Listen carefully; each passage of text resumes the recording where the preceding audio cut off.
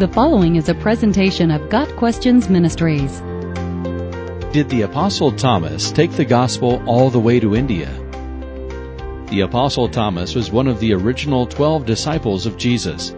He is sometimes known as Doubting Thomas because he declared that he would not believe that Jesus was resurrected until he could touch Jesus' wounds.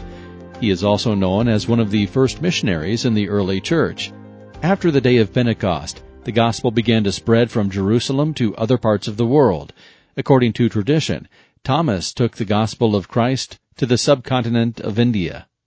Various historical records and traditions indicate that Thomas traveled by sea to India in AD 52. He was later martyred and buried there after witnessing to the Indian people. The tomb of St. Thomas is in Mylapore, India. A poet, St. Ephraim, recorded in his hymns and poetry that Thomas worked miracles in the Indian city of Edessa. A Syrian ecclesiastical calendar has an entry which reads, 3 July, St. Thomas, who was pierced with a lance in India. His body is in Urhai, Edessa, having been brought there by the merchant Kabin. A tradition observed by the people of Edessa honors Thomas, calling him the Apostle of India. Many other accounts and traditions mention Thomas in connection with India. While these accounts and documents are compelling, there is no way to be absolutely certain that Thomas took the gospel to India.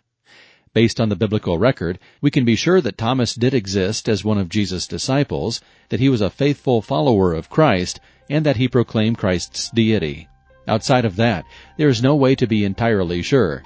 It is possible, likely even, that Thomas took the gospel to India. There is no reason why he could not have done so.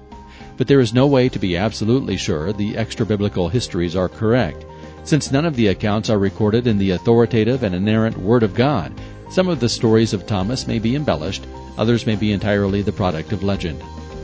Got Questions Ministries seeks to glorify the Lord Jesus Christ by providing biblical answers to today's questions. Online at GotQuestions.org.